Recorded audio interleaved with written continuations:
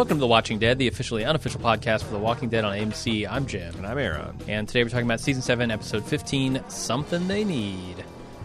What did they need? Guns? They needed guns. Lots of guns. Who's the they? It's Neo, and he's talking to Tank. And Tank says, what do you need? He goes, guns, lots of guns. And they just came whirring through. Racks and racks of guns came through on the backs of these defenseless women. Uh-huh. And they took off and flipped them to bird. Flipped Trinity to bird. They sure did. I felt very conflicted watching this. Like, are the good guys like this? This is just a heist. Yeah, I mean, like, how much different is this from what Negan's doing to them, right? I mean, you've got the greater good angle, but that's sure. To Grandma McGee, that angle's probably obtuse. It's not. I mean, Negan also plays that card, right? Sure, yeah. We just want everybody to get along, Right. follow the rules, Yeah. work together. Mm-hmm. Sure, that's all nice when you say it, but what do your actions actually say? Plus, Tara's like, "Hey, we'll bring these back when we're done." Yeah. The garbage people just going to give them back? Like there's that's a good question. Yep. There's so many assumptions based on this plan, and it seems increasingly like a desperate gamble. I'm actually kind of wondering whether they're going to zig, and this is going to blow up in Rick's face. It could, yeah. But I don't know. It just seems extreme to go all in on trusting the garbage people rather than maybe spending a little bit more time persuading the Oceansiders, who, you took them hostage and blew up some shit. And they seem like they really, except for Grandma McGee, be interested in giving you a... That's the thing. I don't understand why it's an all or nothing here. Right. Brings the people in from this group, from Oceanside to Alexandria. And yeah, like most of the soldiers of this group seem like they were on board. It's just Netanya on top, and, The one thing I might say is, in defense of that, is maybe Negan would know some of these people, or potentially all or a lot of these people. Oh, so when they're coming to assault his compound and kill him, he'll be like, no, because they can't just go like, all right, well, we're ready, let's roll. Yeah. They'd have to bring them back to Alexandria, and then they can maybe hide a Daryl, but can they hide?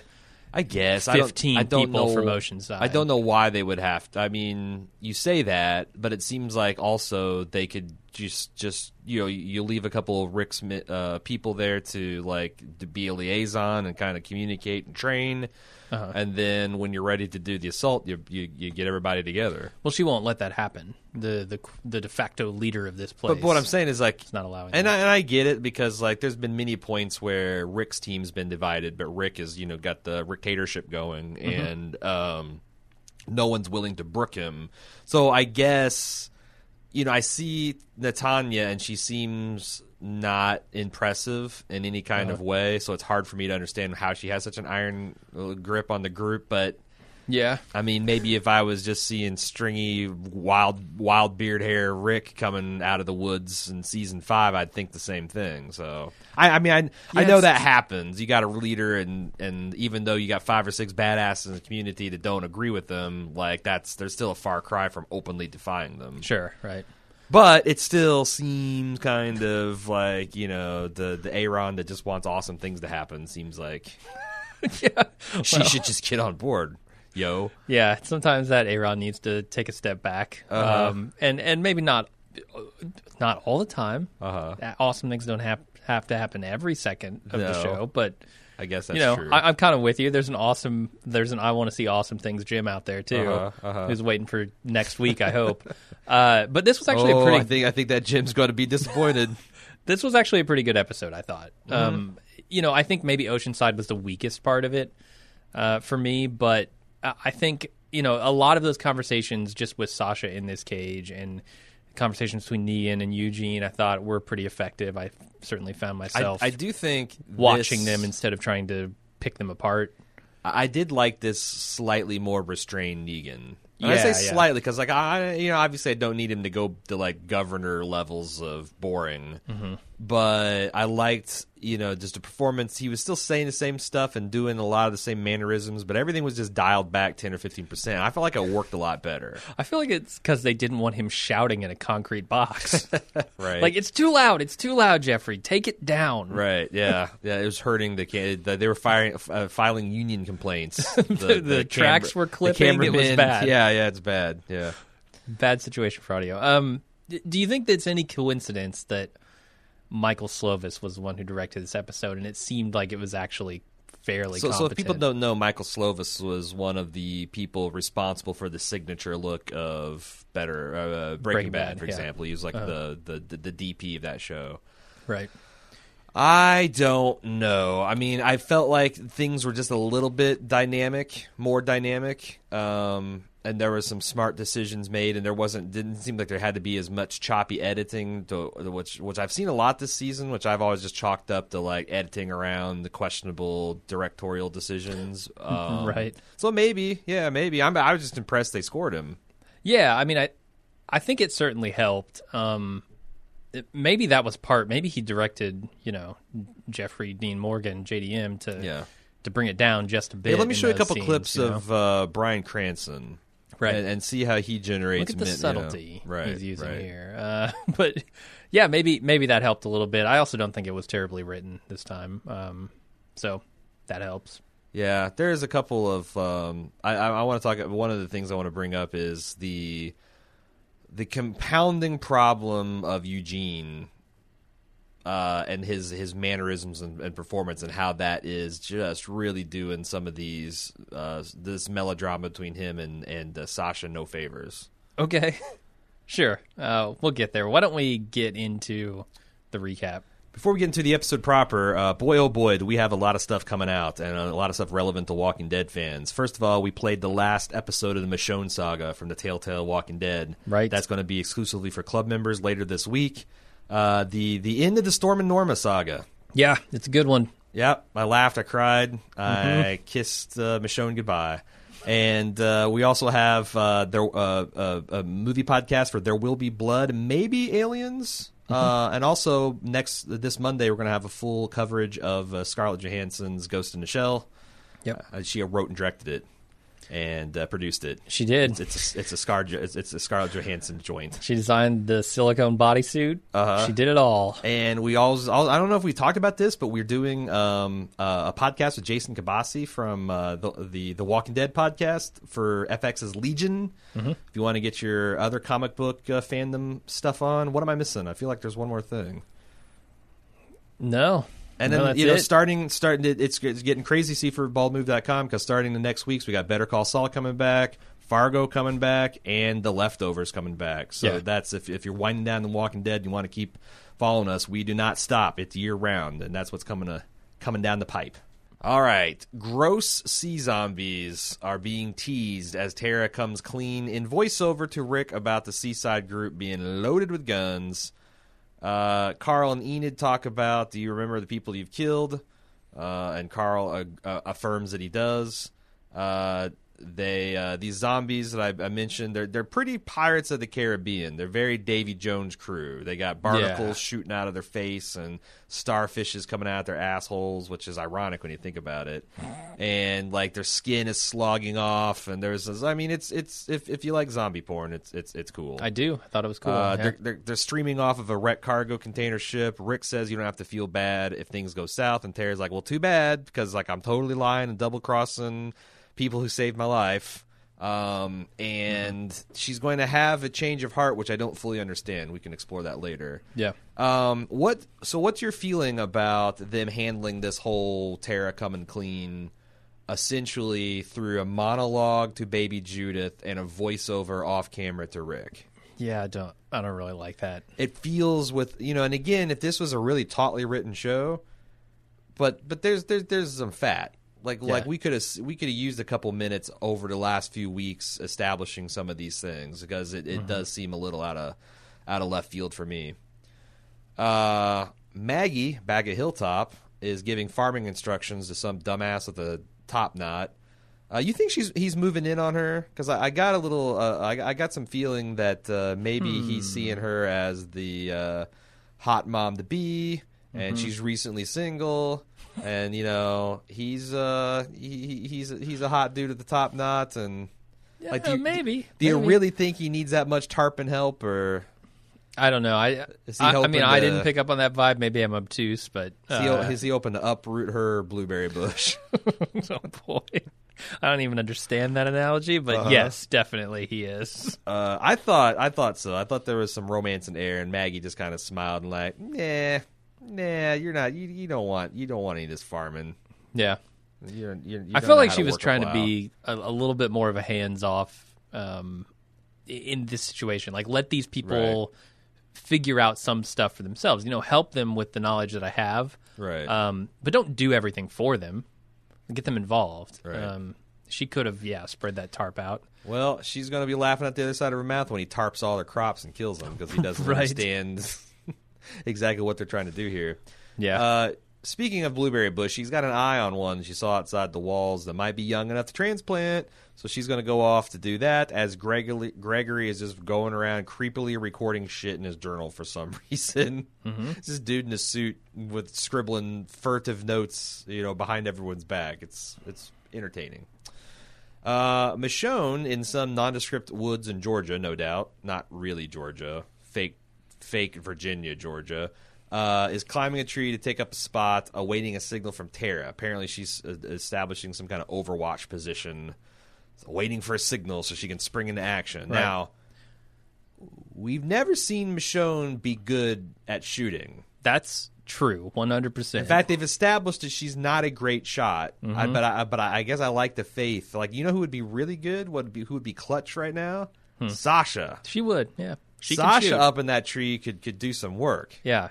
I'd believe it. Michonne is just reduced to flop sweating when the pressure's on, as we'll see here soon. But whatever, you got to have someone doing stuff with a scope, and she's going to be the one. Yeah, I felt like this episode they were real deep in their bench. Like, you got Michonne in a tree with a sniper rifle. Sure. You got Tara as the negotiator. They got the long snapper kick and field goal. Like they don't know what to do. There's Gabriel's got a gun. Who gave Gabriel a gun? Yeah, he did. It's crazy.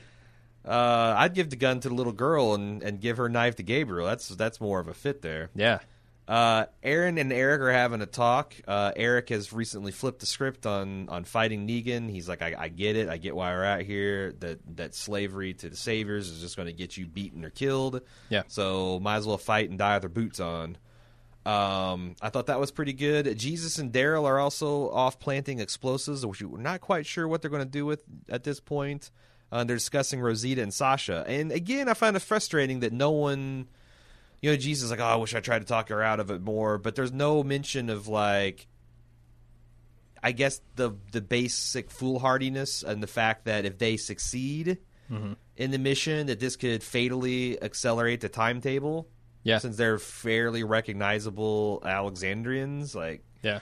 I don't know. I thought I would like to see Daryl and Jesus maybe like I understand where they're going, but they could really bonus here. We got to move fast. There's a sense of urgency now that we might not have had otherwise. Mm-hmm. Although they do have some kind of nebulous time limit with the trash people too. Let us see what else we got going on. Back at the Savior Complex, some rapist comes in to quote unquote talk with Sasha, gets headbutted for his efforts. Then Negan catches him in mid attempted rape and puts a big ass knife through his throat. Yeah, for his trouble. That's definitely a pig sticker, and this guy is definitely a pig. He then sidles up to Sasha and says, "I really admire your beach ball sized lady balls. Mm-hmm. Upgrade over Carl's watermelon sized little boy balls." Oh yeah, I guess gone full beach ball, right? I mean, the average beach ball is bigger. I mean, I'm not saying maybe Carl's a state fair winner, and this is like not like a 50-pound. Yeah, exactly, 50-pound, and this is more. This isn't a concert beach ball. This is just modest, slightly bigger than a basketball. So it's all he didn't specify. It's true. But I'm assuming that her lady balls are bigger than Carl's, and gives her 4 options. Here's my pig sticker. You can try to kill me, but it ain't going to work because I'm on my feet and you're flat-footed and I've got the baseball bat right here ready to... Yeah. Yep. You can slit your wrist with it. You can wait for Rapey Davy to come back and eat your face off. Or you can kill Davy and work for me.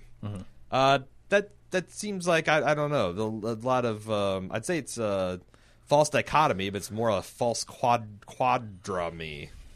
There's 4 options. There's a myriad of options. Well, there's certainly an unstated 5th option here, which is I pretend to work for you and I bide my time until I can either escape or kill you. Or option 6, which is the option that she chose, right? I'm going to kill Davey. I'm going to wait behind his door, and as soon as you open it up and saunter in, I'm going to stick you. I mean, there's like all kinds of things. Option 7, I mutate and I slide out under that door. Right. I don't know. Right. So he quizzes. He's like, I got to know if Rick's in on this little thing. And she's like, oh, no, Rick, you're a bitch. And she does, I guess, a good job covering for him. But I don't have any stock and faith in Negan's ability to read people. Yeah.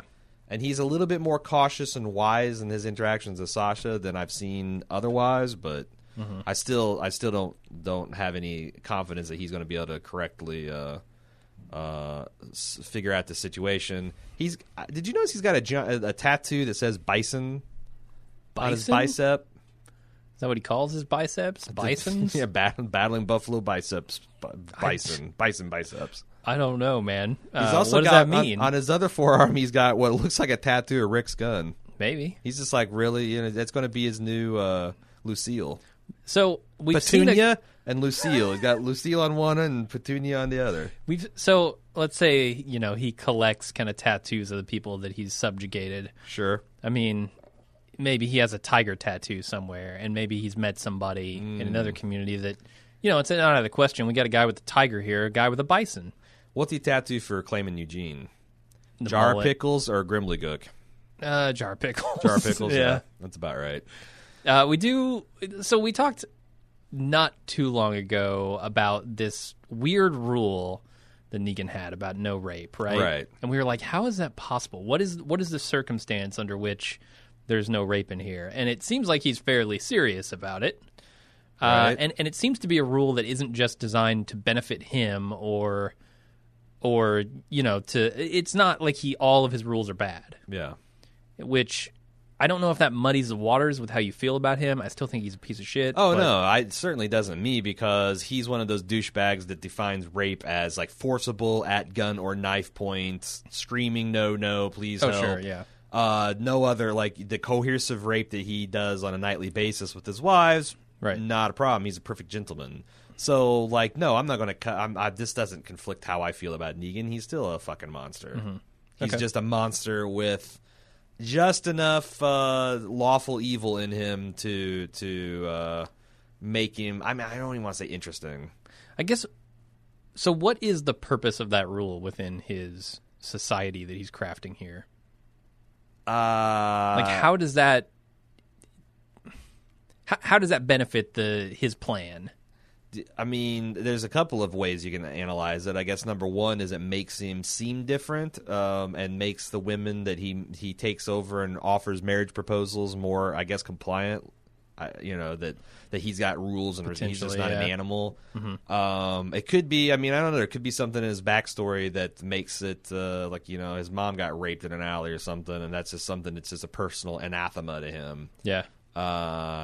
And the other thing is, like, he also knows that maybe if he lets the people go wild with raping women, it's going to jeopardize, like, one of the ways he maintains control and power is he controls access to the women, all the good-looking women in the complex. So he uses those as, like, ways to pay people back and non-sexual favors. And if he just lets people willy-nilly rape, then he loses that control. Well, he seems to have a fairly Catholic philosophy here. He's like shutting down the sexualization of people, right? Like, like he's shutting down any sexual impulse that they would have, because if he's got all the women and rape is forbidden, right? There's no sexual outlet for them, right? Right. So how does he keep his people at bay? Maybe he channels that frustration into violence and anger, which he sees as something he can use. Yeah. I suppose you can do that to a point, but I think at some point people's sexual frustration will come out. Sure. And to be fair, I don't think that he forbids sex between anybody. But he collects all the women, right? He gets first. He gets first choice. First dibs. Like Okay, if you wine and dine one of the women whose men you've just killed, then and she doesn't want to get married to Negan, then he'll be magnanimous enough to allow it. But it's just fucking weird. Yeah. It's weird, and it's like I feel like maybe he's a little bit more interested in the comics, but at this point, it's just this really weird moral picadillo that he's got. But it's like it feels like pissing up the rope discussing it. Okay. So she gets locked in the cell in the dark with this proto-zombie rapist, and he goes away. Eugene then comes and visits the blanket, and she goes, "Could you just tell Negan to come back? I would rather have him in here, the man to beat to death the man that I love, than your fucking mullet." But he's got a blanket, a pillow, water, and a lantern, and she says, "What did they do to you?" And he says, "They're keeping me safe. I was delusional, nutting up for the RV raid to help out Maggie, and I was confronted face first with the fact that I'm essentially powerless and still a giant fucking useless wuss. And being here means I'll never have to be in a position where I'm that afraid again." Yeah, I mean, he understands he's not a brave man, you know? Right. Even though he's had his moments, we've seen him shine from time to time, he's not cut out for it. But here's the big problem. Yeah. I think Sasha is stupid and she's dumb for allowing herself to be in this position. Like this is entirely foreseeable consequence of the thing that she did, which also might fuck up the group of people that I actually like. Yeah. Eugene, I don't particularly like for anything but comic relief, and I feel like the showrunner is leaning on him for comic relief, has kept him in this infantile, backwards talking weirdo. Like I can barely relate to the conversation he's having, even though otherwise I might get engaged, because he's just talking this weird pseudo-military nerd speak, and he's got this weird, crazy affect to him, and I just don't. There's nothing for me to like get grounded in his performance, and it's kind of unintentionally hilarious. Like when they need him to be serious and sell me that there's some pathos here, he can't do it. He can't do it. Yeah, I guess I don't have that same issue with him. So you're able to separate and just like when he's like emoting and like, you know, choking back tears and yeah, I mean it's on the face of it kind of silly, but if you kind of, you know, try and brush that stuff aside and say what is he actually saying here and get to his point, you know, that's buried underneath all the jargon and the just awkwardness, then yeah, I mean I think it's an interesting conversation, and it certainly clarifies kind of where he stands, you know, in relation to is he an Alexandrian who's just working undercover here, or is he actually part of Negan's compound, Negan's forces? I think at this point, you know, he's fully on Negan's side. He's at least until the tide turns, and then he'll move on to the next side that he can be on. I just feel like it's giving Bobcat Goldthwait from like Police Academy 5 a big speech to give, and they're like, you know, Bobcat, why are you the way you are? Well, you know, my dad used to beat me, and I got this out of control substance abuse problem, and like I feel real bad about myself, and like what the hell? All right, man, he could be like given an Oscar-worthy performance, and I'm like, no, man, I can't get past it. I can't get past your performance. Yeah, that's fair. I don't know if I could either with that particular mannerism. Anyway, Sasha says, "I can't take you serious anymore. I'm like Aaron. Get the fuck out." Davey starts to come back, but we then cut away to Maggie just hacking at that blueberry bush with her little garden trowel. And Gregory comes up, kind of admits that he's a shit and wants to talk things over and wants to start things anew. And Maggie kind of calls him on every step of the way. Then she kind of relents after he's shown his belly enough to her, and she says, "Hey, watch my back while I struggle with this bush for another 5 minutes or so." And there's a moment where he thinks about killing Maggie in cold blood, but there's enough decency in him, or I don't know that he thinks he can do it, because I'm like, oh, please try. Yeah. Please, because like with a half-torn uterus and a garden trowel, she will still hand you your ass, Gregory. She will. Sure. But he doesn't, and there's a zombie pops up, and he's like, oh, well, I should defend the pregnant woman.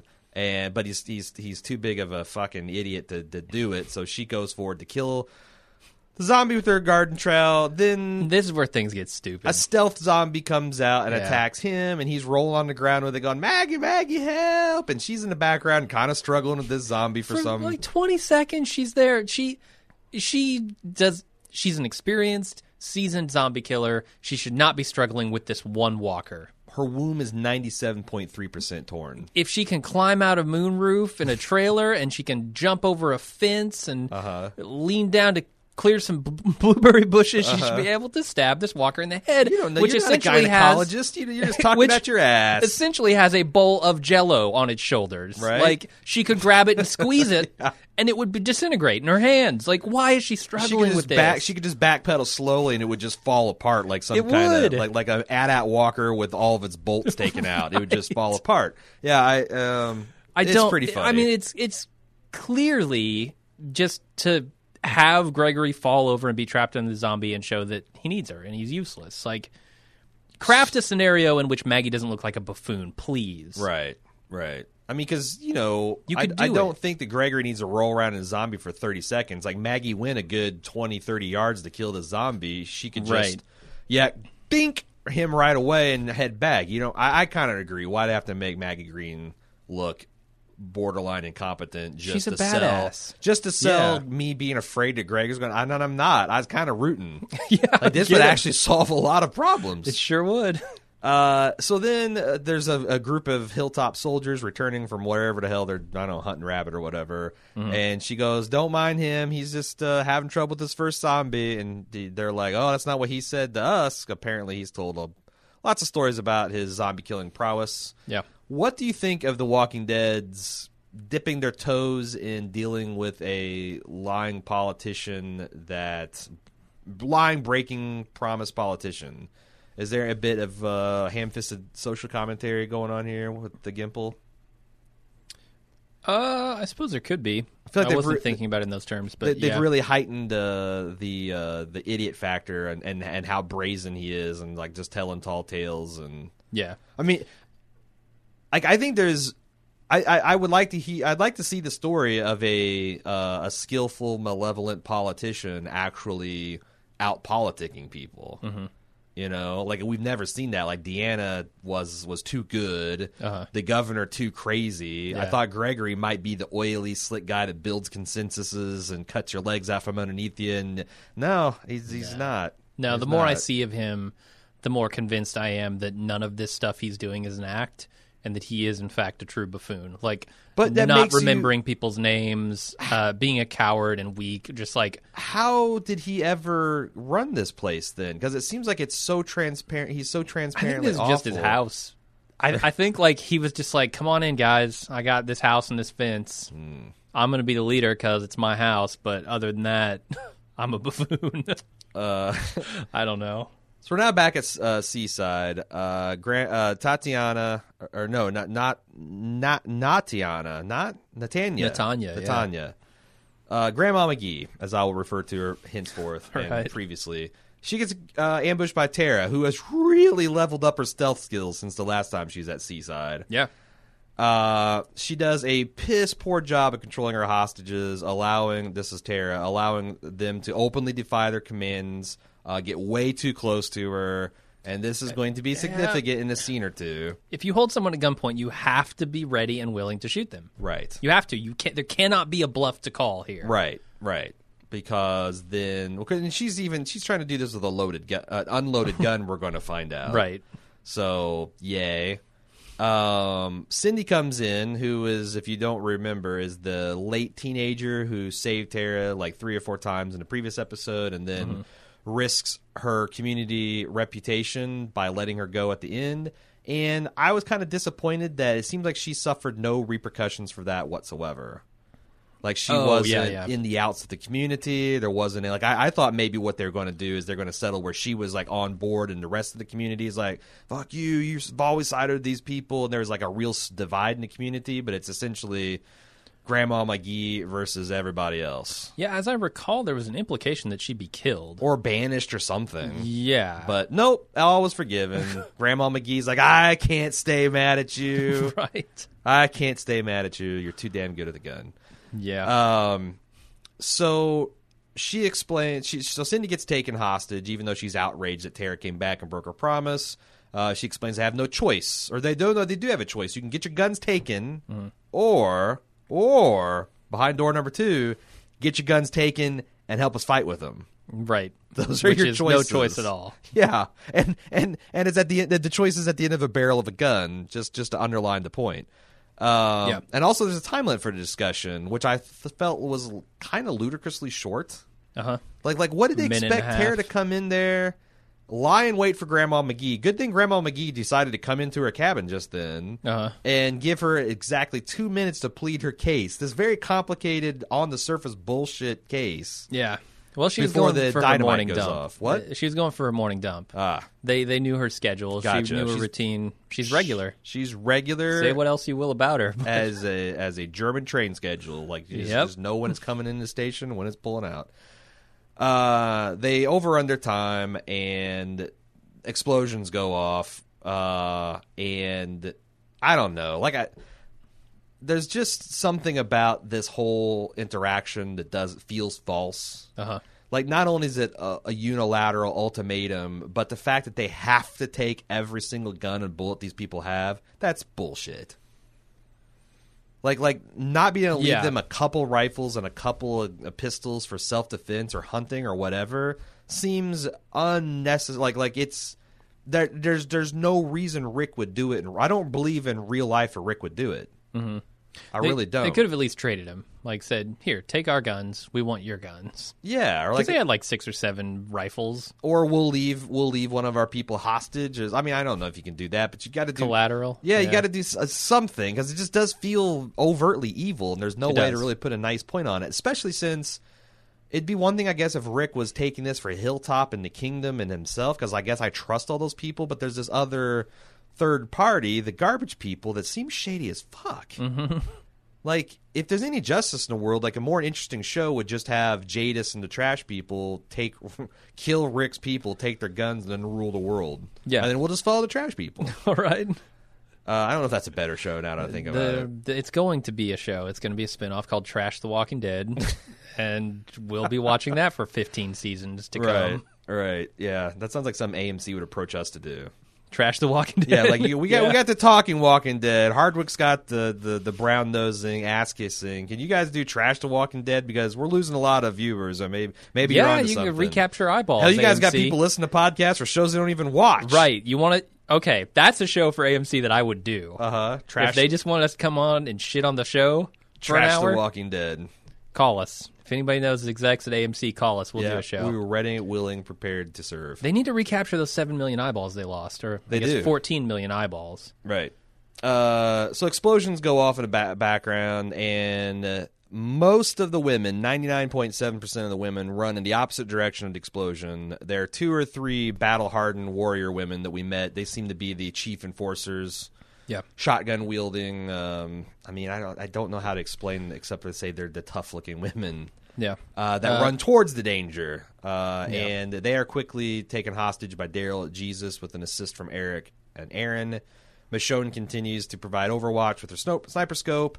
Tara gets hilariously taken by Grandma McGee, who has, I will say, a unique and distinctive way of holding someone at gunpoint. Oh, does she? I didn't notice. She's got the weird arms forward, but at like weird 45-degree angles, with the shoulders hunched, the ass out, the back curved. Like she looks like she's ready to take a fastball from a major league pitcher, except for instead of a glove, she's got a gun stuck in there somehow. So yeah. The others of Rick's group rustle up the rest of the women, and Rick begins to address the prisoners and tell them, hey, this isn't a lose-lose situation. He doesn't get very far before not Tanya, Grandma McGee, damn it. She's just Grandma McGee. Yeah, Inigo Montoya grabs her. Grandma McGee comes and says, I got Tara as a hostage, and Rick's like, meh. I mean, kinda. Yeah. And Rick's like, whoop, whoop, we're still taking your guns. And Michonne... I mean, that's the proper way to tell someone, look, we're not backing down here, right? Like, yeah, you got our person, so what? That doesn't change anything. We're just taking your guns. Right. Like, yeah, you can kill her. Whatever. And, like, you know, there's have you ever seen Weird Al Yankovic's Amish Paradise? Mm-hmm. where he's making fun of like the original video of Julio sweating and there's just a preposterous amount of moisture running off his face as he's singing the. Yep. This is Michonne up in that tree. Uh-huh. Like she's just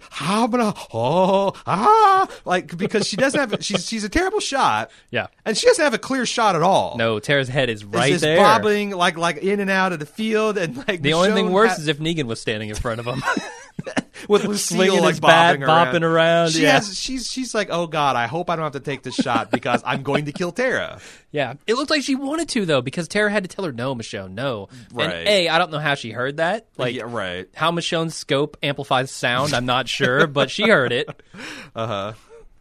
And B, she would have missed the shot anyway. Killed Tara. No, it's so funny because it's like it's appropriate. Like it makes good sense because Michonne has no confidence in her ability. No, and she shouldn't. No, she shouldn't. Like I've seen her way miss zombies. I've seen her struggle to hit the Cupid doll prize. Mm-hmm. And she's not quite there as we're about to see. Yeah. Grandma McGee goes on a tirade, justifiably so, in my opinion, about how this is a raw bullshit deal and how they maybe shouldn't, remember last time we went against the Saviors. And Michonne, from her Overwatch position, sees the Seawalkers advancing, the crew of the Davy Jones advancing on them. So Cindy clocks Grandma McGee upside the head. The other warrior women step up in line with knives, and the group just mows down wave after wave of very admittedly cool-looking walkers. Michonne gets slightly better at shooting. She takes a shot, hits a walker in the chest before she reloads and manages to beat him in the head. Mm-hmm. Progress. Daryl, everyone's using automatic weapons, and Daryl he's sticking with his crossbow. I feel like it's a waste of potential. Father Gabriel killed more zombies than Daryl, and this is stupid because Daryl. That's this. I've seen him use automatic weapons. Like he uses his crossbow preferentially because A, it saves ammo, and B, it's stealthy. Right. But they just set off these huge ass explosions and are just lighting up the woods, man. Don't be too proud to use a rifle. But yeah, Father Gabriel kills more zombies than Daryl. That's just not right. The little girl, I can't remember what her name is. Rachel. But she's running up, kicking zombies in the nuts. Yeah, that was pretty awesome. But on the second time watching, why would that make a zombie fall to his knees? It shouldn't. Like that's the Did she kick it in the leg? Is it possible? It looks like she kicked him right in the nuts. It really does look like it. Yeah. And then the zombie falls. It's like wouldn't that be funny if there's still enough nerve connection that like you can still kick a zombie? That's like their weakness. Anyway, she goes around running and she kicks the walker in the nuts and stabs him. Grandma McGee at the end says, all right, this is impressive, and my granddaughter has a mean right hook, but we're still not fighting with you. Take your damn guns and go. Like, are you still in charge if you get clocked to the fucking ground and half your team steps up and says, we want to fight? Yeah, this group now has... Are you still in charge? Everybody in charge. You got 3 women with a knife, and they got all these guns and stuff, and you fume and storm off. Like, you're not in charge anymore. Cindy is in charge now. Yeah. Yeah. I don't understand why Cindy won't just say, yeah, half of us are coming with you. And we're bringing all the guns. Because, she's willing to defy them before. You'd think the fact that she defied them first and suffered no consequences would further embolden her. I'm sure so. Seaside's going to join the fight. It's just a matter of time. I don't know what will have to happen to make it happen. Mm-hmm. Anyway, Negan comes back to Sasha's cell, finds that he's dispatched Davy. She's lying on her ass because she's not even going to try to knife him.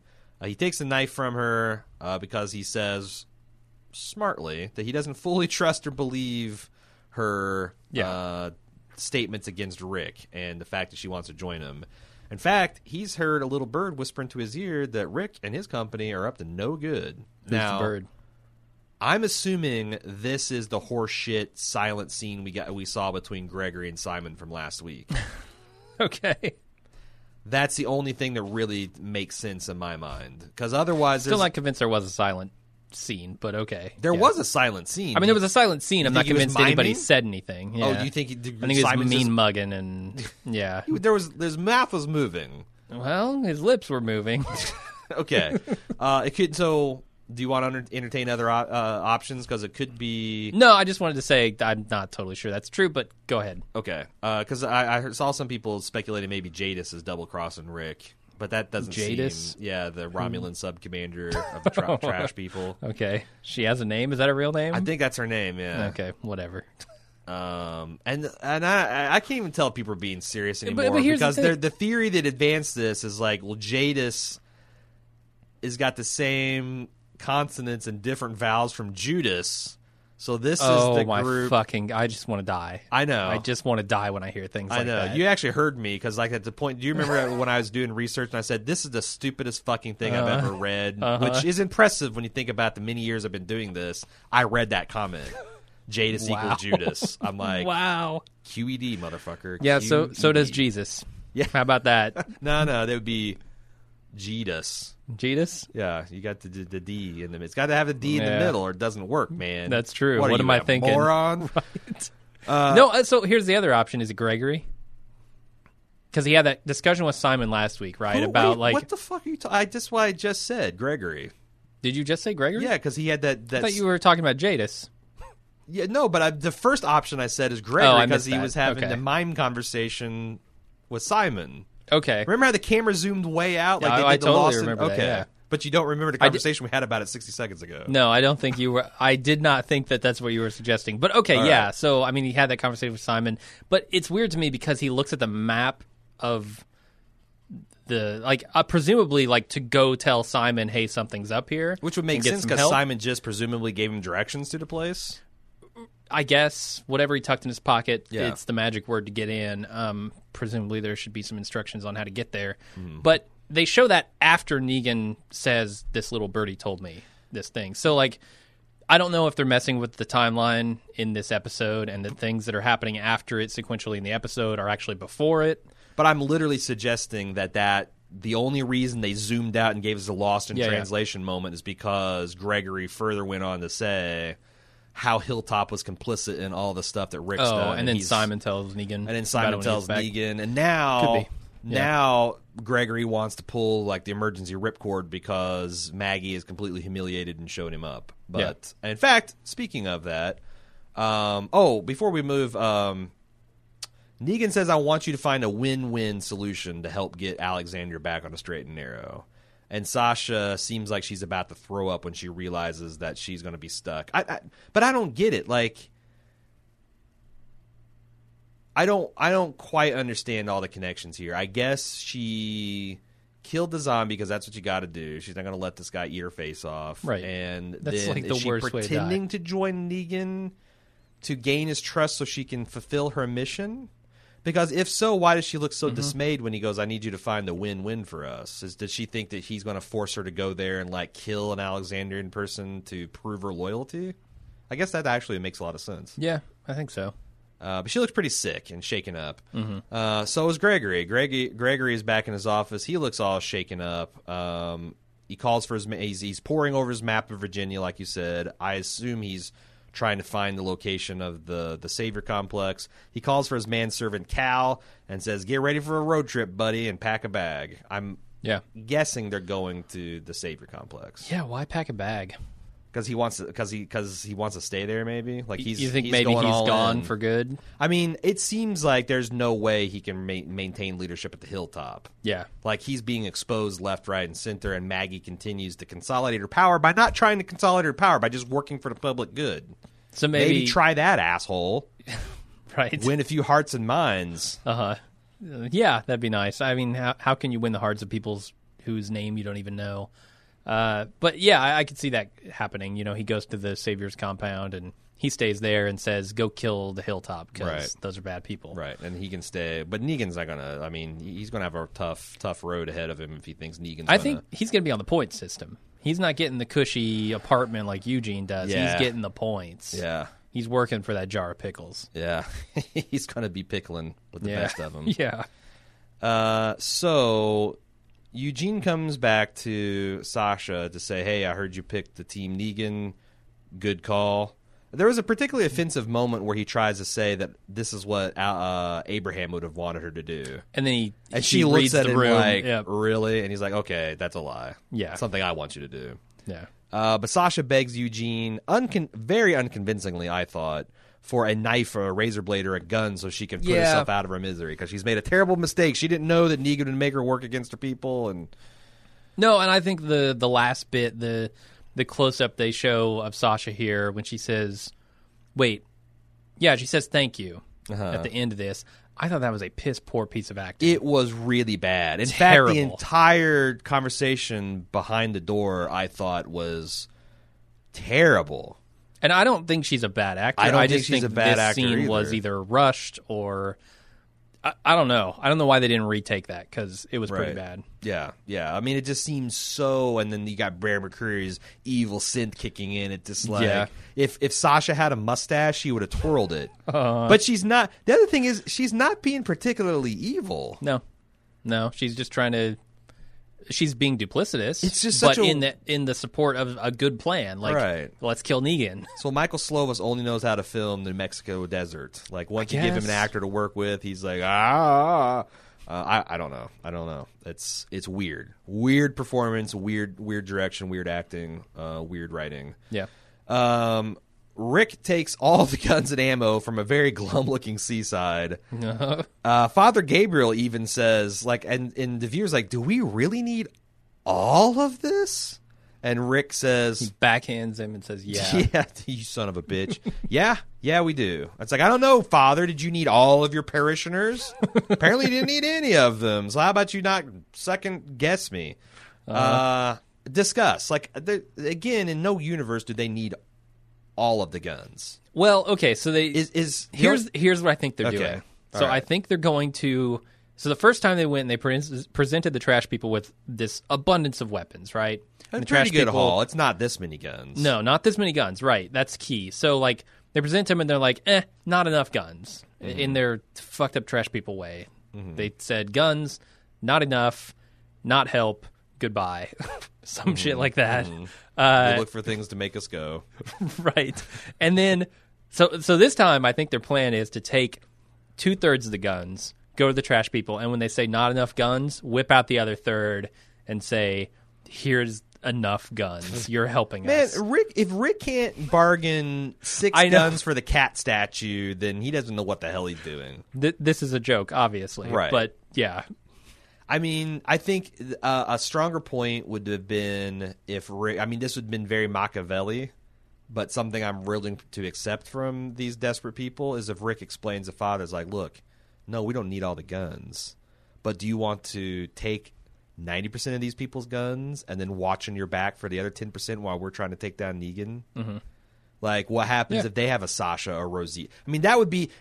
If they had a fucking writer that had a half a brain in the whole goddamn writer's room, that would have shut Aaron the fuck up. Because Rick would have taken this thing with Sasha and Rosita. He's like, what if they got a Sasha Rosita? Yeah. You want to deal with that while we're doing this campaign against, like... And then It's at least an acknowledgement from the leader of this community that something bad is happening. yes, and they would On get the it side. could be a light bulb movement for Father Gabriel, and it would all instantly like again like that would have been ideal, and they didn't do it. So whatever.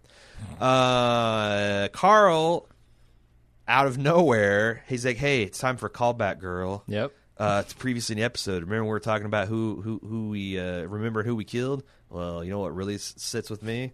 People I didn't kill. Oh. So there's two notable. He's talking about his dad. Yeah, I had the chance. I could have shoved all 48 ounces of that chocolate pudding Right down his sick in a throat. person to coma. I think that would have been enough. I think it Yep. would have been enough. Filled his lungs full of pudding, he wouldn't have lived. I would like to see a zombie Rick come back with his lungs full of pudding. Like, what kind of noise would that make? There was a zombie in this that had, like, just some goo coming out of its mouth. Oh, It yeah. was real gross. Maybe he died of a fatal pudding inhalation. Probably. That's Most likely. prove me wrong, internet. So where was? Oh yeah. So he didn't kill. I forget the blonde woman that Rick immediately kind of took a shine to before he woke up, came to senses, and realized Michonne was the woman for him. He started with his an A. older, douchier son. Mm-hmm. Like Carl didn't kill him. Yep. Ultimately, that got his eye shot out and a bunch of people dead. He didn't kill Nicholas. He had Did he have a abundant chances. Did he have a jump on Nicholas? Oh, or he I'm just sure making he a joke? did at some point. And then, But most importantly, he didn't kill Negan, right? Like, And he we had talked the about that. opportunity. He totally choked. Yeah. So, to the extent that I don't know why these people think that killing Negan would instantly make their lives better, because it just seems like Simon would stand up and maybe even be better. He'd be a better Negan than Negan. Yeah, maybe so. But whatever, that's the delusion. I guess killing Hitler during World War II is super important. Right. I mean, that's the reason you don't send your commanding officers into battle Right. in the front lines. Because right? it might, even if there's another leader like Simon, who's to say that he's going to be able to like in the minds of the saviors, that might be a crack in the facade that leads them to question. And right, it's a ultimately morale everyone's, thing. even Yeah. in brutal dictatorships, the authority derives from the people, and Yeah. there's only so much they can take before it's like, fuck this, time to revolt. Okay, and I think it would take more than one domino, though, to do it. Negan but isn't when you like think the about only it, link like in the Eugene chain. could totally kill Negan, Yeah. putting that pill in his food, and he's dead. Uh-huh. Like that's the power the people have. Like, you just can't watch your back when literally everyone around you is trying to kill you. Yeah. Which would be an interesting thing for The Walking Dead to explore someday. Tara pledges to bring all these guns back when it's over. I don't know how she can keep that promise, because Rick has promised to trash people who seem to be wholly unaccountable for what they're going to do with these guns. Sydney says, I wish she could come, but she can't because Grandma McGee says no. And like, if Tara had if Tara had dialogue written by a writer with half a brain, she'd shoot back, well, I'm glad you didn't roll that way when your grandma said to kill me. Uh-huh. Because, like, what the hell? If this is what you want to fight for, like, I mean, I guess there's precedent for that. Luke Skywalker was going to farm moisture for God knows how many years. Just because Uncle Owen said no. Do you want to join the rebellion? No. All my friends are joining the rebellion? No. Are you advocating for the slaughter of the Oceanside people, of everyone who's not on board with the goal? Yes, pretty much, yeah. Okay. It's a wholesale genocide. All No, I'm right. saying, like, I don't understand why she just didn't leave. Like, go rebel. You're Right, clearly a right. rebellious teen. Yeah. So, Yeah, at least Cindy could have gone, Yeah, Cindy and and Rachel. the short hair girl with the military jacket. right. The Could have tough come looking, with him. yeah. Yeah. All the tough and ready to rumble women. I mean, they've all shown that they're on board with this. I don't know why they don't take a little personal agency and go do it. Yeah.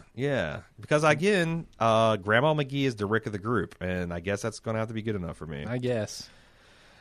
She says, thank you for saving my ass on multiple occasions, and Cindy says, well, thank you for being part of the resistance.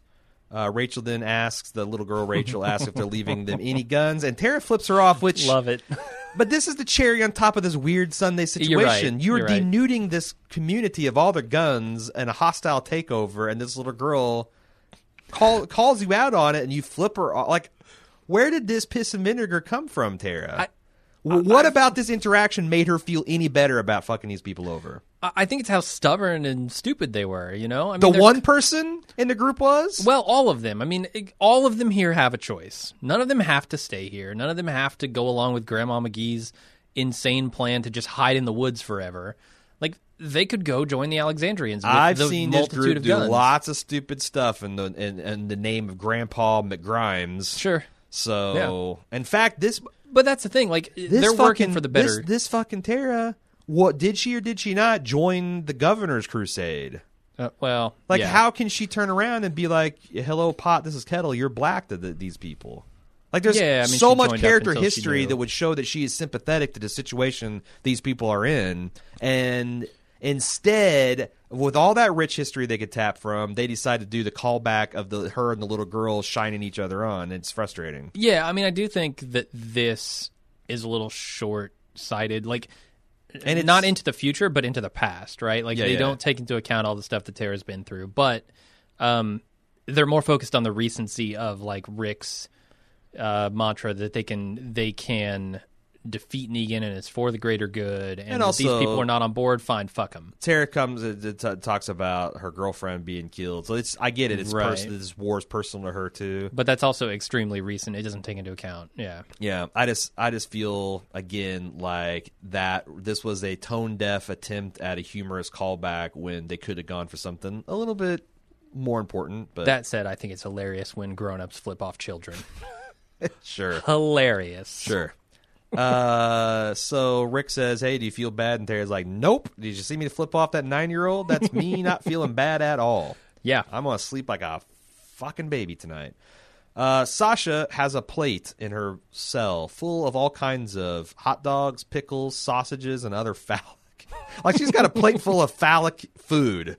Let's call it what it is. Yeah, that's fair. And Eugene comes visit her. Speaking of giant dicks, so he gives her the poison pill that he cooked up for Negan before he played 6 hours of Yara's Revenge and realized that the Negan's wives were playing him. And Sasha obviously isn't thrilled with this development, and Eugene talks a mess about like, if it's your time to check out, you can check out, and here I gave this pill to you. Do you think that Eugene figured out what Sasha was after, so he's found the way to honor the request in case it's legit, but also No. Because the other thing is like, no, I think Eugene has no clue what she's playing at. Okay, that's kind of dumb. I know. Especially given how bad her performance was. And how quickly he sussed out the plan of the other three women who came to him. Like, To be fair, it did take a whole night of popcorn and Yara's Revenge. I mean, he had a night, right? Yeah. She's been in there a while. Here's the thing about Sasha and why I continue to be frustrated with her character. She sees this as a real setback where I see this as like you are delaying your mission by just a little bit. Mm-hmm. Like you've got a way to poison Negan and kill him within 15 or 20 minutes if you can just get this into his food or drink. Mm-hmm.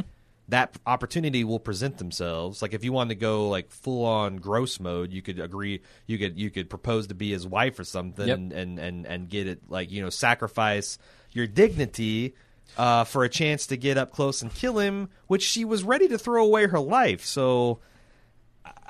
I don't know. I think there's some kind of implication here when Negan's like, "Oh, tomorrow's going to be super interesting" or whatever. Yeah, I think she's there's an going to have implication. to go to Alexandria and do something awful. Yeah, that this is going to come back on their group real quick, and that if she had had a piece of glass or a knife or whatever, she could have taken him out immediately there. But also, she doesn't know anything about the wives, right? Like she doesn't see the path that we see as an audience member to getting to Negan. She just assumes she's going to be a prisoner forever. Yeah, that's and true. used against her own group. So I do feel like Negan was hitting on her pretty obviously, and she would probably be able to pick up on that just from that.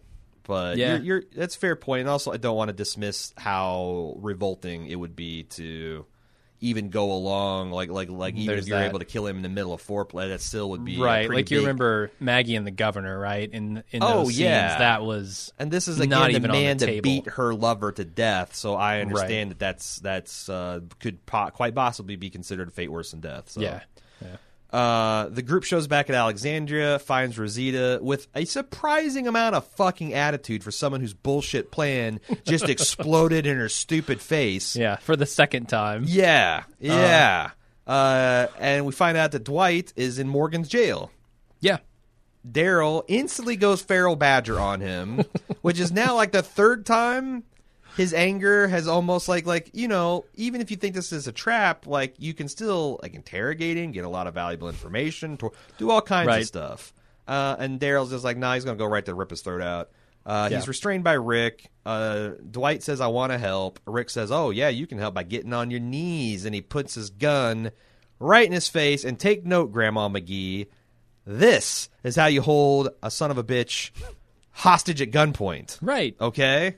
Not his weird hunchback Weaver stance bullshit. You just take your gun out and you point at their head. Easy peasy, lemon squeezy. Yeah, you got to get them at a disadvantage. Also, Dwight's gone through the hard school of Eugene dick biting. Oh, Rick doesn't know that the most dangerous place a man can be is on his knees. It's true. I'm just assuming that between now and next week's episode, he's just got a crotch full of Dwight's face. Trying to tear his little Grimes off. Could be. Again, that could be the season finale. That's right. It's. I heard it's going to be a 90-minute episode. It's just 90 minutes of biting and screaming. Just the sounds of gristle and it's just going to be the worst. Yep. Yeah. Rick spinning around, Dwight spinning around. Just it's like when you grab a kid by the arms and spin him around. It's going to be that, except just attached to the groin for 90 minutes. Which going to give first, Dwight's chompers or Rick's manhood? On the next Mythbusters. Yeah. Okay, that's the end of the episode. All right. The end of the episode. This is the point in the show where I advertise the club, and I got don't skip because we actually have some free bonus content at the end of this here podcast, and we don't have a spoiler section, so you can safely fast forward to the very end of the episode if you don't traditionally listen to the feedback and enjoy it. We took a clip from last week's Lunch with Jim and Aaron where we talk about the new Star Wars movie, and especially what they're going to do about Carrie Fisher's death and how that'll affect her portrayal of Princess Leia. Probably for the poorer. And if you like that, that's something we do every week. It's a little thing where we interact with the fans on Friday during lunch hour. It's called Lunch with Jim and Aaron. It's one of the very many features that you get by joining the club at club.baldmove.com. In addition to ad-free podcast, other great premium content like Quip and Silent Movies and Bald Movies, spoiler reviews. You also get the satisfaction of supporting independent and podcasting. So go to club.baldmove.com and check out the free clip of the Lunch with Jim and Aaron at the end of this here podcast. Are we ready to get into feedback? It seems like the thing to do this time in the podcast. Okay. We start off with John W. this week. He says, I noticed that he's talking about last week. I noticed that the Saviors didn't put a burlap bag over Dr. Carson's head when taking him from the hilltop to the sanctuary, but they did it for everybody else. Do you think there was a reason behind that, or is it just another flaw in this mediocre They show? thought the dense exhaust fumes from the pipes would obscure his vision. Fair. Just going to roll coal all the way from there, and you can't see shit. Mystery explained. G. Actually, here's a series of emails here. Okay. A couple of them. I guess that comprises the series. G says, was just listening to your podcast speculation on the distances between Alexandria, Hilltop, Saviors, etc., and that got me back to wondering what I was thinking back at the start of the season. Why don't Rick, Michonne, Carl, Maggie, etc. just pack up one day and leave Alexandria and make their way up to Pennsylvania or somewhere to get away from Negan? Walkers clearly don't seem to be a threat. They once were on the outside, so why not avoid an all-out war with heavy casualties and an uncertain outcome and just leave?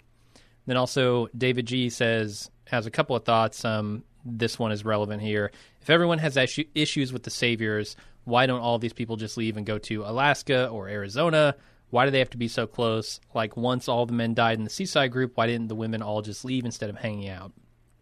Yeah, I mean, they went to D.C. because of Eugene's bullshit. Right.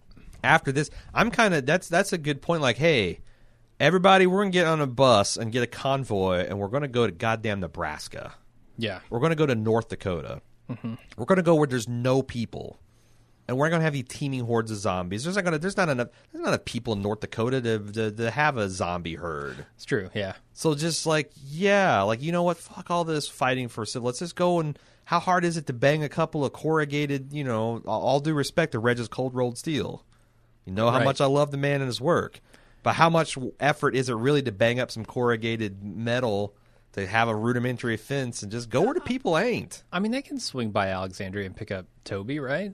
Yeah, and get some of the take your solar panels and like as much of the I mean, all the stuff that makes Alexandria cool seems like it's something you could transport. The giant McMansion style houses. Do you need those to be happy? No, there are a billion of those anywhere. Right, not in North Dakota, I don't think, but. I'm sure there are like subdivisions, or like go up to Canada, just do something. There's like so much space if you want it. I feel like the biggest issue. I prefer to think of this like the Oregon Trail, right? Like they're all going to die of shit. You don't want to die of dysentery. It's like the most embarrassing way to die, especially when it's like emblazoned on your your headstone for all of eternity. Like. Here lies Rick Grimes, died of shitting himself to death. Have you seen the new Dave Chappelle Netflix special? He's got a hilarious take about dysentery. Yeah, like diarrhea. Like that's like that used to be the Grim Reaper. Yeah, like what's that? Yeah. You start you start squirting, and it's like, well, time to get my affairs in order. Like this is just not going to stop until I die from it. Yeah, that's crazy. Yeah, that's no good. Yeah, but that's how I think of it. All right, okay. Brian in Denver says. I'm talking about last episode. I think the character development on the show is mostly shit. And I have serious doubts about their ability to pull off another emotional death, especially if they stick to the single storyline per episode framework, which we didn't talk about, but they kind of dodged nicely here. Yeah, it worked, They for the did. most part. Yeah, they had plot A, plot B, and for what it was actually plot C. They even had a hilltop plot. Yeah. Oh, my God. 3 plots in 1 episode. My God. It's all due to Michael Slovis. I think so. He says they royally fucked up Glenn's death, and we at least cared about him. Are we supposed to shed a tear when someone like Aaron dies? Hey, you don't care about Aaron? I would be. I do. Maybe Eric. I don't care about Eric that much. But, but in as much as I care about Aaron, I guess I care about Eric. If Aaron started up the waterworks, I'd probably. Plus, I got to have the Aaron solidarity there. That's right. But to his point, there is very few. Like I feel like Sasha and Rosita are dead to me now. Eugene is dead to me. I like Maggie. I like Carl. I like Enid. I like Rick. I like Michonne. I like Aaron. And by extension, his boyfriend. And that's about. And I Daryl's getting to be dead to me. He's so fucking not one doing note of anything late. interesting with him. Like the last time I felt something from him is when someone's hugging him. Oh, Carol, I still like Carol. Yeah, Morgan dead to me. Ezekiel dead to me. Tiger fake. Trash people never were alive to begin with. Yep. So I take his point. He's also saying, it's way too late at this point, but do you think the show would have benefited from some type of Lost-style flashbacks that showed what the characters' lives were like before the apocalypse? No. I think the thing that Lost flashbacks did so well is they showed it by showing us who the characters were in a past life, kind of before the events of that series. It made us understand why they were making the choices they made. Right. And this show, they seem to lean on this idea of we can just tell you why. We'll have a character sit down and explain to you, oh, yeah, when I was, 8 years old, this thing happened to me, if they even go that far with their characters. Right. Like the Tyrese memorial. My dad made me listen to NPR. Right. It just doesn't doesn't hit as powerfully as if you see it, right? Plus, the other thing about why they're making decisions, 90% of them can be attributed to, well, you're living in a zombie apocalypse where there's no effective rule of law. That too, yeah. You don't need to delve much deeper of it's his Shakespearean community theater actor experience. It's causing Ezekiel to make this decision about no. It's the fact that he's gone slightly nutter because everyone's walking around out of their grave now. But tearing people alive apart. I mean, even in Lost, it was kind of like that. Yeah. I mean, you had. That's true. They're in an extraordinary situation. Everywhere. Yeah, right. The rules were thrown to the wind, but each person came at the situation from a different angle, and you thoroughly understood what those were. And I think that's a really good way to tell that story. Say what you will about the end of that series, but the flashbacks were really well done. And they do a couple of flashbacks here, like Morgan's a prime example, right? Like we see not the flashback to before the event, but the flashback with the stick man and Tabitha. Yeah. Right. So we get a little bit of insight into why he is the way he is now, but I don't know. I mean, I don't really trust that they would have the same impact on this show as they would in Lost. And that's the thing, because again, it seems like they miss the threads that tie their characters together when they're kind of right in front of their face. Yeah. Because they're just living in the moment, man. They never actually think back and hey, we're 7 seasons into this. Where have we been? Where have we come from? Where are we going? Or they try they're like fucking Vin Diesel. They live their lives half season at a time. Right. It does seem like that for a lot of the characters. And sometimes they go the opposite direction and they're beating this dead horse of a character flaw, right? Like Morgan, okay, yeah, we remember your time with Tabitha now. We've seen that. But we're going to spend 3 more seasons really just hammering that point home. Right. And it can get exhausting after a while. Yeah. Teresa in Austin says, quick question about last episode. The show established that Jesus had scored walkie-talkies and uses them to keep tabs on the Savior's movements and plans. He even shared them with the Alexandrians. Why then did the Saviors manage to make a surprise visit on the hilltop? Was Jesus too busy pontificating his lost youth with Maggie to monitor the walkies? Or at least delegate that job to someone else? I mean, I get it, they're battery-powered and, battery is precious, but Maggie's talking about generators and stuff and replacement generators, You can find a battery charger. Yeah, and this is the most important thing to keep running. Your intelligence, like the Allies. You know what? We got to conserve energy. It's part of the war effort. Let's shut down the Enigma project at night. Right. Because, why do we need to listen to the Germans all the time? It does seem like that would be mission critical. Yeah. Keeping those walkies going. I would think so. Good point. Good point. We finally get to this episode, and we'll start with the negative. There wasn't a ton of negative this episode, so I think people in general liked it, but Dan from Philly did not. He says, this is without a doubt the dumbest season/episode ever. I'll agree that it's hard to think of a dumber season in total. Yeah, I don't agree with the episode thing. I think there are light years worse episodes in this half season. Oh, sure. Trash People, prime example. Anyway, we did dodge a trash-shaped bullet. Like, they could have gone. I'm surprised. Yeah, they could have traipsed up to Jadis or Judas and had a 5-minute bullshit negotiation with her. But it's one of those, like, what is that show with that movie with Angelina Jolie where she curves the bullets? It's like one of those bullets. Yeah, Wanted. Like, that thing's coming back. That's boomeranging back next episode, right? Sure. There's no way we don't see the Trash People next episode. Right on. That sucks. All right, I'm going to go on. What exactly was Maggie supposed to be doing? Planting or digging up that stalk of poison ivy leading to that awesome display of writing that was her and Gregory's conversation? Or, of course, Sasha, who somehow ends up in a cell, then in a horrible Andrea callback, waits for Rapey Davy to turn in a pitch-black closet instead of dispatching him right away. Yeah, that was a little silly. If you're going to kill the guy, like kill him. Kill him. I guess she was still making her decision. Like, oh, well, but it's you really had to think about the choice between slitting your wrist or letting a zombie eat your face off. Like, even Negan's like, kind of messed up, but hey, I get it. Like, right, kill Rapey Davy, and then maybe then you can think about it. Then you can think about slitting your wrists or whatnot. Right. Sure. And then he says we have Rick and his band of douchebags who are not only still driving in that ridiculously stupid gas-guzzling RV, but using their limited supply of explosives for absolutely no reason, and in the end, not even taking the beach team members that want to fight back with them. I could literally list 10 more idiotic examples, but I'm just so fucking tired of it. If you have 12 people in an RV that gets 12 miles to the gallon, is that better or worse than taking 4 sedans with 3 or 4 people apiece? Like, I'd have to really do... Yeah. And Daryl's bike's getting 45, 50 miles a gallon, so, per person, that's still not bad. You're trying to say RV equals intellect?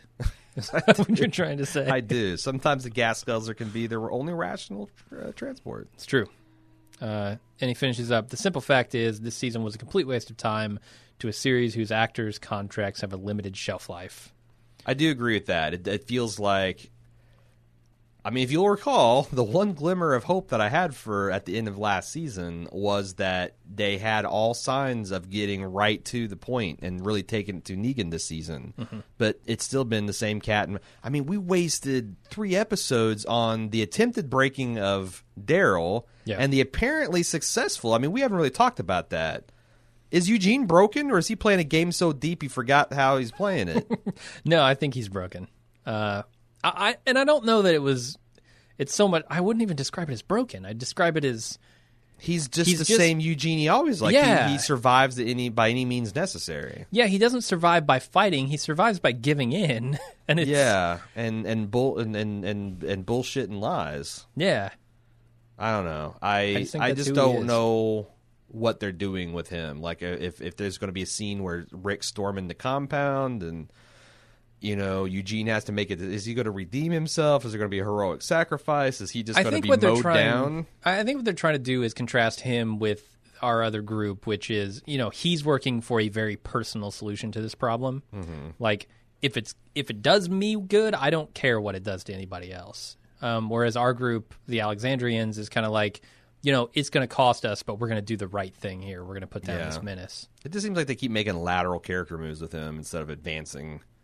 Like it seems like they wanted, and now they've retarded his character in like the sense of making him go backwards. Right. That he had developing to where he's going to become a fighter, or at least someone you can count on. And like is that interesting? Because they could do the same thing with Father Gabriel tomorrow. That's true, like when the chips are down, like he runs home and locks everyone outside of Alexandria. Like, would that be entertaining? Because that's essentially what Eugene's done here. Yeah, I'm holding out hope I he's got another angle he's playing. Because otherwise it just seems like, it's in character, but it's not an arc so much as a weird zigzag back and forth. Yeah, I feel you there. I just think you're going to be disappointed by holding out hope that Eugene is some like I think to the extent hero we in continue disguise. watching the show, we're going to be in for disappointment in the future. That's true. That's true. All right, Joel says, finally, a good episode that's not a premiere or finale. Crazy, right? Also, I don't know if you guys get the reference, but it certainly feels like Gregory is becoming Mr. Leahy and Maggie is Julian. Do you know what he's talking about? No, I do not. Okay, well, then we're going to move on. Thanks for the reference, Joel. Some people out there got it. I'm certain of it. Steve from Tennessee says, I've been frustrated with The Walking Dead a lot recently, but this was an entertaining hour of television. Oh, that's a Trailer Park Boys reference, which I I've don't only watch it. seen the movie, and I don't. Yeah, it's okay. super funny, but I don't get that reference. Me either. Is Leahy the bald, the kind of bald park manager? And Never seen it. I don't know. yeah, all right. Steve from Tennessee says, I've been frustrated a lot with The Walking Dead recently, but this was an entertaining hour of television. Not perfect by any means, but this just felt a notch above what we've been seeing. This feels like what The Walking Dead has always had the potential to be, and without getting into it too much, I think a very large part of what would make this show better is to simply shorten the seasons to 10 episodes. Yeah, I mean, preach on. We've been talking about that for seasons now, you know? How this is just, there's so much filler in this show that could be cut out. Or at least 6 episodes a season. Or they could just advance the stop the filler and just there's plenty of plot ready to go. Right. They're just and it's so weird because, as you said, unless they've got some kind of hidden sex tape with a goat with Andrew Lincoln, they're not going to get him for past 10 seasons. Oh, no God, no. way. There's already like too much plot from what I can understand for them to burn through in these in a hypothetical last 3 seasons. Mm-hmm. So what are they going to do? I just don't think they have any fear of blowing the whole show up and keeping The Walking Dead going and try to build make a Godfather offer to Enid and Chandler Riggs and like keep going. Maybe. I mean, I heard recently there was somebody talking about how the show. Somebody involved in the production, I don't know who it was, I didn't read the whole article, but the headline was that they were saying the show is going to go for 20 seasons. Well, right. Which, you look at it and you say, okay, we're in season 7. We're coming to the end of season 7. Most shows would be ending right now. They would have wrapped up. This would be the series finale. For even long shows, when you think about the shows that are really successful and really just nail it right up to the very end, like a Breaking Bad, like a Wire, right? We're talking about 5 seasons in those shows, and also they knew where they were going. Yeah, like we have an end game. That's why this doesn't go for 11 seasons. But we're 2 years past that already, right? And they're showing no signs of wrapping this thing up. So, I would be prepared, like we've said before, for them to just run this into the ground, doing perhaps not even 16, but more episodes as it gets longer. Right. Well, now they got 16 episodes of Fear the Walking Dead a year too, right? Which is what you always said, like, boy, the dilution of an already pretty shallow pool of talent working on these shows is frightening. Yeah. JK says Negan tells Sasha that he has learned that Rick is up to something. So who is the snitch? I think we talked about this already. The source obviously being Gregory. I could probably have skipped that one, but I wanted to mention JK. There you go. And Barry C. from the UK says, when the gang got to Alexandria, it was an interesting novelty to come across a community who have managed to avoid violence and the harshness of the apocalypse, and was quite well contrasted against our team of badasses. But now, with the Hilltop and the Kingdom both showing that their numbers are horribly untrained, I don't know about the Kingdom. I don't think they're untrained. Yeah, they seem like they take it pretty serious. Yeah. He goes on, it's starting to seem really implausible that so many people would have avoided killing at least walkers. Especially when you think of Rick's famous 3 questions, which seem to have suggested that that to have survived this long, you almost certainly have killed walkers and people. I know the argument, I think he's getting at the Gregory hasn't killed anybody or any walkers. It seems like we were during a live watch last night. I'm like, you'd think if you were going to be a post-apocalyptic leader, even a sham leader, that you'd want to get your hands dirty sometime just to prove that you can do it. Yeah. Like, how in the world can he be this, blushing violet or shy violet around zombies at this point? Yeah. It's like, it does leader. seem very weird that he is not in the years since this, and the countless attacks that Hilltop has undoubtedly suffered, that he's just hidden his mansion the whole time and come out and been like, "Oh, good job, guys." Yeah. Like I was in the shower. Yeah, you guys really cleaned up, huh? Yeah, man, it's just so loud in that shower with the water going. And then I had my shower cap on. It's like rain on a tin roof when that thing's on. Like, what? Come on. Right. Alex F. says, can't The Walking Dead just try for one damn second to stop running the exact same tropes over and over and over? It's like they have a spreadsheet checklist in which they simply follow the well-established flow chart. I say that all because that's all this episode was. To wit, Aaron's BF suddenly showing up for a fight, dead, and dead in short order, I would definitely assume. He'll get killed in the finale as one of the now required finale deaths. Great. Basically, at this juncture, we're just waiting for important characters to die. None has a real purpose or any reason why they keep on keeping on. So they do the math, and they see which characters they can afford to axe in the big finale. Great. Another Walking Dead trite trope. Speaking of doomed gay couples, you get any sparks off Jesus and Daryl? Did they interact this episode? They were setting up the explosives together. Oh, right. No, I obviously barely noticed those scenes. Yeah. No, you know what I was noticing in those scenes? I was like, man, this is a really coily rope, coily fuse or whatever it is. Like, I can see Norman Reedus like actively putting his feet on the coil as he goes by because it's just so coily. It would all just come right up. Right. It's not going to stay there when he lets off it. This is a prop. No. Yeah. So that was all I could notice. Like, I feel like they just handed him like 100 feet of like whatever stiff wire they got from Home Depot the day of. Yeah. Like, it's still in a shrink wrap, and no one's like, what the hell am I supposed to do with this? Oh, just bury it. What? How am I going to do that? It's all coily. So it's like, well, you want me straight out of like one of those curly phone? Like, oh god, I'm just realizing it's probably been 15 years since phones have had curly phone cords on them. Yeah. Anyway, he says, "Is there anything we can look forward to in this season's finale? I mean, really, what could it possibly do for us? The start of a war? That's basically what the last 4 episodes have been, anyways. Yeah, I mean, they've been prepping for war. I think." Actually starting the war would be something, at least. They are an attack literal doomsday preppers. That's what this show's is. They started too late. Yeah, they're not doomsday preppers. They're what do you call post preparation? That's a good question. Yeah, like what's the idea? There's of, like, no such thing, but you can't prepare. No, you can post pair. You can just pair. You post pair. Yeah, doomsday post pairs. Oh, it hit the fan. What do we do? That's it. Like, after this thing fails on AMC, the History Channel will pick it up. Yeah. It'll just be like, post-apocalyptic post pairs. Okay, I saved this one for last because I wanted to. There's a bit of community news that goes along with it. Matt T says, so they did it again. Most of this season has been garbage, but last night's episode was good. They somehow managed to check in on multiple storylines, and shockingly, because they checked in with multiple storylines, they had to trim the fat and give us a compelling episode. I wonder if you two can do me a favor and stop podcasting this show. I swear I'm only watching it because you two are podcasting about it. I used to love hearing you two shred the show for what it's become, but now it's become a bit depressing. This show should be good, but it's not, and it's not going to change. I want to stop watching it, and to do that, I need you to stop podcasting it. Can you do that for me? You know, this is a game. You guys don't know, but this has become a game of chicken. Well, are the hosts going to blink before the listeners do?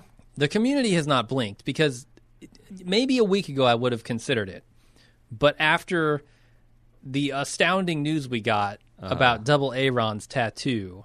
Oh yeah, we haven't. There's talked nothing about we can that. do. We haven't We're talked stuck. about that. Yeah, so one of our listeners in the community, Double Aaron, promised. Back when what was the exact promise? Back when we were doing a Save the Bald Move campaign, we were Right. trying to raise $25,000 because we got fucked over on our Amazon deal. Yeah. If this is all, go to Amazon.baldmove.com if you want to catch up. Right. But he's like, if we get our goal, that he'll get a tattoo, a Bald Move tattoo. And we hit it in like a day, 2 days or something. Yeah, we smashed it. And then we ended up raising like $45K, and he came back.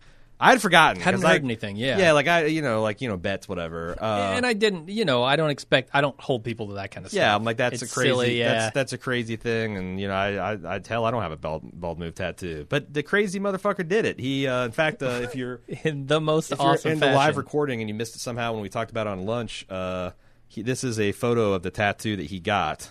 So it's basically me and Aaron At the mics. at the microphones, as zombies. Yeah. And he's got this tattoo on his leg. He showed pictures of it on the forums. Yeah. And it's righteous looking. It's awesome. It's one of my favorite things I've seen. Like you've got a screwdriver sticking out of your head. My brain's exposed. Yep. It's in fact we're kind of wearing the appropriate outfits, I think. And he has a story to go along with it too. He talked about how the first podcast he listened to of ours was Watching Dead, right? And how it kind of got him hooked and everything. So I think at this point we're in it for the long haul. Can you imagine what a dick move would be to announce just stopping the show a week after a guy got a tattoo featuring this particular thing? Like I don't know if I'm not Rick, man. I can't go into AA Ron's community and just take everything from him. No. And I'm not Tara. I can't flip the bird flip, on the way out. Flip him off. Like, here you go, AA Ron. Woohoo. No. I can't do it. So I guess we're stuck and you're stuck, Matt. Sorry. We're all locked in here together. Yeah. And come on. You want to know you want to see how this train wreck comes into the station. I think so. You want to see how many times it flips over, how many lives it destroys. Yeah. And that's it for feedback. All right. So I think that's it for the episode. If you want to send feedback in, you can do so at watchingdead@baldmove.com. Send me an email. I will get it considered for the next show. All right, that's it for this week. We'll see you next time for the finale episode. Until then, enjoy this free clip from last week's episode of Lunch with Jim and Aaron. Joshua Heather from Omaha said, both are a long way off, but are you looking forward to Episode 8 or the Han Solo prequel more? Oh, Star Wars. Which one am I looking to more? I kind of want to say Episode 8, but on the other hand, the guy they got playing Han Solo is pretty good, and Donald Glover as Lando is fucking inspired. That's the best draw for all of them. But yeah, I mean, Episode 8 for sure is like the one that I'm more anticipating. I think, and not for nothing, how are they going to handle Carrie Fisher being gone? That's a good question. Like, there was just a debate I was reading today about whether they should CGI her or recast her, and people were like fucking losing their mind about the idea of recasting her. And I'm like, I don't see that as disrespectful at all. Like, she died. Right. It'd be one thing if they're like, oh, she's too fat and old to play Princess Leia. Bring in the hot 50, bring in the girl from Parenthood or whatever. Or what's her name from House of Cards? Bring in Robin Wright. Right, bring in Robin. So, but she died, and I feel like the CGI is almost more disrespectful. Oh, you think so? Did anyone... is it disrespectful to Grand Moff Tarkin to Peter Cushing? I kind of argued that. Yeah, I didn't like that. I would rather see them recast someone with good makeup and that's playing the character. Like, I don't really care. I don't think either is disrespectful. If you can make it convincing, go for the CGI. I don't care. When they recast the Oracle in the Matrix, no one lost their mind. Now, I don't think the new Oracle was as good. Mm-hmm. They recast Dumbledore when Richard Harris died. I actually prefer the Michael Gambon, is that his name? I actually prefer the new Dumbledore. I mean, what if they had been like, oh, fuck, I guess we just have to CGI Dumbledore, and you got this Dobby-looking fuck and a long beard. Like, I don't know. I'm all for recasting Carrie Fisher. Find another, that has the right kind of gravitas and feistiness of the Leia character. Betty White. I think you bring out Betty White. I would love to see Betty White in the general costume. That would be awesome. I'm trying to think of who would be a really good stand-in for Princess Leia. Margot Martindale. Yeah. Okay. Yeah. Yeah. All right. I can see that. That's maybe so. That's certainly a galactic visage to take seriously. Oh yeah, definitely. Yep. She's giving you a glass of blue milk and saying it was in the glass the whole time. I think they should get a body double and CG the face on. Of Carrie Fisher? Yeah, the worst of both worlds. Add posthumous insult to injury, but having the slave Leia. body double. Oh, God. Yeah. It's just Leia in the slave costume the whole time. That's disrespecting the memory Carrie Fisher. That is. If you enjoyed that clip of Lunch with Jim and Aaron, go to club.baldmove.com for lots more premium content.